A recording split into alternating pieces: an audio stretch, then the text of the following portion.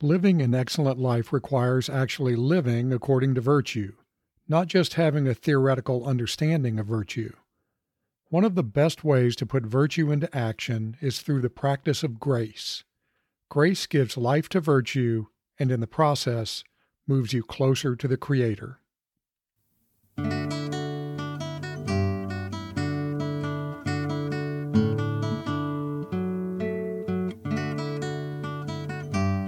Welcome to Live Well and Flourish, where I help you understand what it means to live a flourishing life.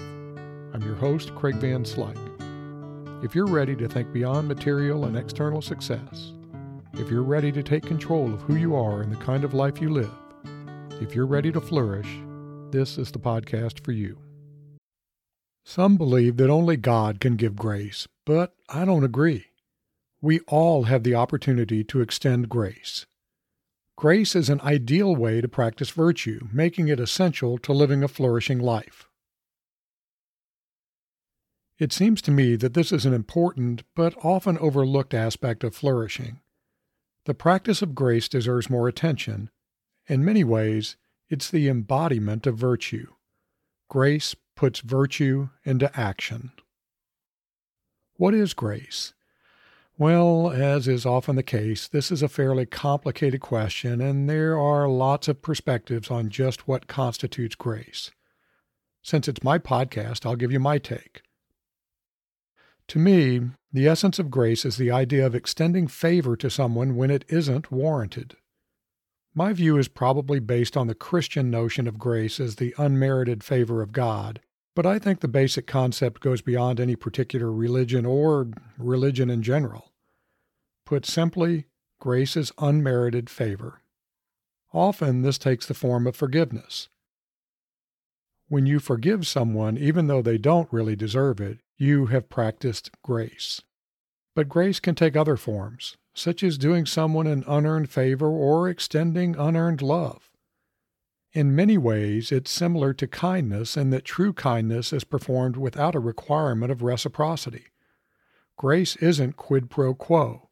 It's a gift you bestow just because you're a good person. Why is grace important to flourishing? Well, flourishing, living a life of reason and virtue, requires the practice of virtue. As Aristotle put it, to become excellent, be excellent, or something like that. I'll talk more about how grace puts virtue in action in a moment. First, though, I want to bring up another idea, and one that I freely admit might be a little bit out there. Let's go back to the idea that only God can extend grace, which I rejected. What I disagreed with was the only part. I fully believe that God extends grace. To make this broader, I'm going to refer to the Creator from here on out rather than God. A benevolent Creator extends grace. After all, for most of us humans, it's kind of hard to say that we deserve the Creator's goodness. At least I can't make that claim. But for the vast majority of us, the Creator has bestowed us with considerable goodness. I know that's true for me. That goodness is bestowed through grace. Okay, so let's say you accept this argument. If so, here's the point. Since the Creator bestows grace, when we practice grace by extending it to others, we move just a little closer to the Creator. Yeah, I know that might be a little new agey for some of you, but this is something I firmly believe. But even if I'm wrong, by practicing grace, you will be living a more flourishing life. Okay, let's talk about how grace puts virtue into action. To help me explain, I'll use an all too common scenario. Suppose someone sends you an unnecessarily nasty email. You face a choice. You can react in kind and fire off a scathing takedown that points out what an inconsiderate jerk and idiot they are, or you can let the tone of their email slide and reply calmly. You, being a good person, practice grace and ignore the tone of their message and send a calm, rational response. After all, maybe they're just having a rough day or they didn't realize how their email would come off to you. And a nasty response would probably just further upset the other person and start a pretty bad cycle. One reason you decide to respond calmly is that you realize you've probably made similar mistakes in the past, and it would have been nice to have a little grace extended to you. You fully realize that you could macho up and blast back until you win the exchange, and I put win in air quotes there, by the way.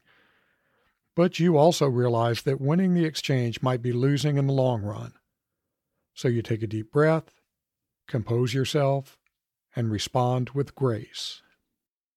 Okay, so what happened here with respect to virtue? Well, the list of virtues you just put into action is pretty impressive. You practiced kindness by tempering your response and responding in a way that isn't likely to upset the other person further. You practiced temperance by not flying off the handle and losing control as you fired off a nasty response. You practiced compassion when you thought about how a nasty response might affect the other person. You practiced humility by recognizing that you've probably acted inappropriately in the past. You practiced courage as well. You were courageous by taking the high road and suppressing your lesser urges to boldly live a life of grace and virtue. So, you had a choice, and you chose to not just hold your virtues intellectually, you chose to put them into practice through your actions. That, my friends, is flourishing. What are the benefits of practicing grace? Well, I see benefits to at least three parties: you, the other person, and society as a whole. I'll cover these in reverse order. Society benefits in at least two ways. First, grace promotes social harmony. When you decided to practice grace and not respond in kind to the nasty message, you lowered the heat on the exchange and short-circuited what could have been a vicious downward cycle of anger and tit-for-tat ugliness. Imagine this happening hundreds of thousands of times a day. Hundreds of thousands of nasty exchanges cut off at the knees. Yeah, when you practice grace, society benefits. Second, much like kindness, there's a ripple effect of grace.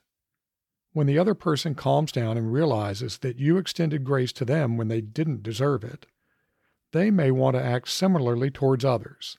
Again, society benefits. When you practiced grace, the other person benefited directly. You helped them live a better life by modeling grace and by not leading them to double down on their decidedly unvirtuous behavior. You modeled what it means to be virtuous. Your practice of grace serves as an example that, hopefully, they'll want to follow in the future. You also refused to fan their flames of anger. No, it's more than that. Not only did you refuse to fan the flames, you removed the fuel for their anger. You metaphorically sucked the oxygen from their fire of anger. Trust me, when you do this, you've made the other person's day better, and that's a good thing. But the big winner here is you. You improved your emotional well-being by letting go of potential anger and resentment. You also focused on what you can control, which is important to your well-being. You can't control the other person's actions, but, as I talked about last week, you can control your reactions, and you did. You did so in a manner that aligns with virtue. Rather than getting upset over the nasty message, you controlled what you could, your reaction. You're also likely to benefit from what we might call grace reciprocity. In future encounters with the other person, they're more likely to extend grace to you should the need arise. Sure, there's no guarantee of this, but it is more likely. By practicing grace, you also practiced practical wisdom. You made a choice to act according to virtue and reason, and that's the wise choice. By doing this, you moved closer to building a habit of wisdom and to simply being a wise person. That is a huge benefit to your flourishing. There's more, though. By rising above the fray and staying calm, you also preserved your self-image as a good person. At least I hope that's your self-image. It should be if you're listening to this podcast. If you reacted harshly, you would have chipped away at that self-image, which is a bad thing. I'm going to take this a step further. You not only preserved your self-image, you strengthened it by providing yourself with tangible evidence that your virtue isn't just an intellectual activity, it's what you practice, it's what you actually do. Finally, and I think this is a huge benefit, you've set yourself up for what we might call self-grace. You're going to screw up in the future. To be human is to be imperfect, which is why we all need grace. By extending grace to others, you're more likely to extend grace to yourself when you do make mistakes. This is a powerful form of self-compassion, one that can help spur you to learn from errors rather than ruminate on them, which will let you grow and flourish. By extending grace to someone else, you're building a double virtuous cycle of grace, one between you and the other person, and, more importantly, between you and yourself. That's a pretty good list of benefits, don't you think? So there's not only a virtue-based argument for practicing grace, there's a rational argument as well, based on all those benefits. Your act of grace really didn't cost you much, but the payoffs were massive. So your act of grace hits both of the requirements for flourishing: acting according to virtue and acting according to reason. Before moving on to how you can better put grace into practice, I want to mention two other things. The first is a reminder to sign up for my email list. I promise it will be worthwhile in the very near future. To sign up, just go to livewellandflourish.com. The second thing is a warning. There should be limits to your grace. You don't have to be a doormat for everybody, just taking every proverbial punch they throw at you. There are times when you should act less gracefully for the greater good. Discerning when can be difficult, but knowing the proper limits of your grace is important. For example, if someone is constantly nasty over a long period of time, maybe you should just cut them off. Or maybe you should fight their fire with a bit of well-reasoned fire of your own. I can't give you a set of rules here. It's something you'll just have to learn through awareness and experience. There's also a special sort of qualified grace that's sometimes appropriate. For example, if I get a kind of nasty, disrespectful email from a student, I usually respond with a terse message that points out the consequences of their disrespect. Often, this is a good learning opportunity, as the student may not even realize how their message sounded. They often don't. Remember, the proper practice of a virtue requires finding the right middle ground, the mean, between the vice of excess and the vice of deficiency. So too much grace or too little grace is contrary to virtue. You have to find the right mean. All right, it's time for 3 things you can do this week to refine your practice of grace. My first thought is that you should begin building awareness by intentionally looking for opportunities to practice grace. Even during a mundane day, there are likely multiple opportunities to extend grace to someone. Smiling at someone who frowns at you, giving a wave and a smile to someone who cuts you off in traffic, not the middle finger wave though, letting a harsh remark from a colleague slide. There are all kinds of chances to practice grace each and every day. Even if you just notice these opportunities, you'll make progress. Awareness is the precursor to practice. Here's another idea. Each day, pick one grace opportunity and carefully analyze the costs and benefits of extending grace. Then determine whether extending grace was the proper thing to do. If not, how can you use your ability to reason and your virtue to respond in a way that is ultimately helpful, even if you don't practice grace?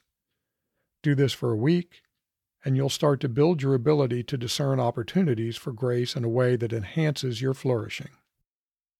My last suggestion is to practice some self-praise when you make the effort to practice grace. No, you don't want to become conceited, but a little self-praise will reinforce your acts of grace, encouraging future such acts. Also, when you fail to practice grace appropriately, practice self-grace with the goal of being more mindful of grace in the future. Remember, practicing grace, like flourishing, is an ongoing journey, not a one-time box to check. In closing, when someone acts poorly towards you, don't reflexively react in kind. Take a breath and react with grace. Do so, and you'll not only flourish, you'll move just a little closer to the Creator. I don't know the source of our closing quote, but I do know wise words when I hear them. In crucial things, unity. In important things, diversity. In all things, grace. Until next time, be full of grace, my friends. I produce Live Well and Flourish because of my dedication to helping others live excellent lives.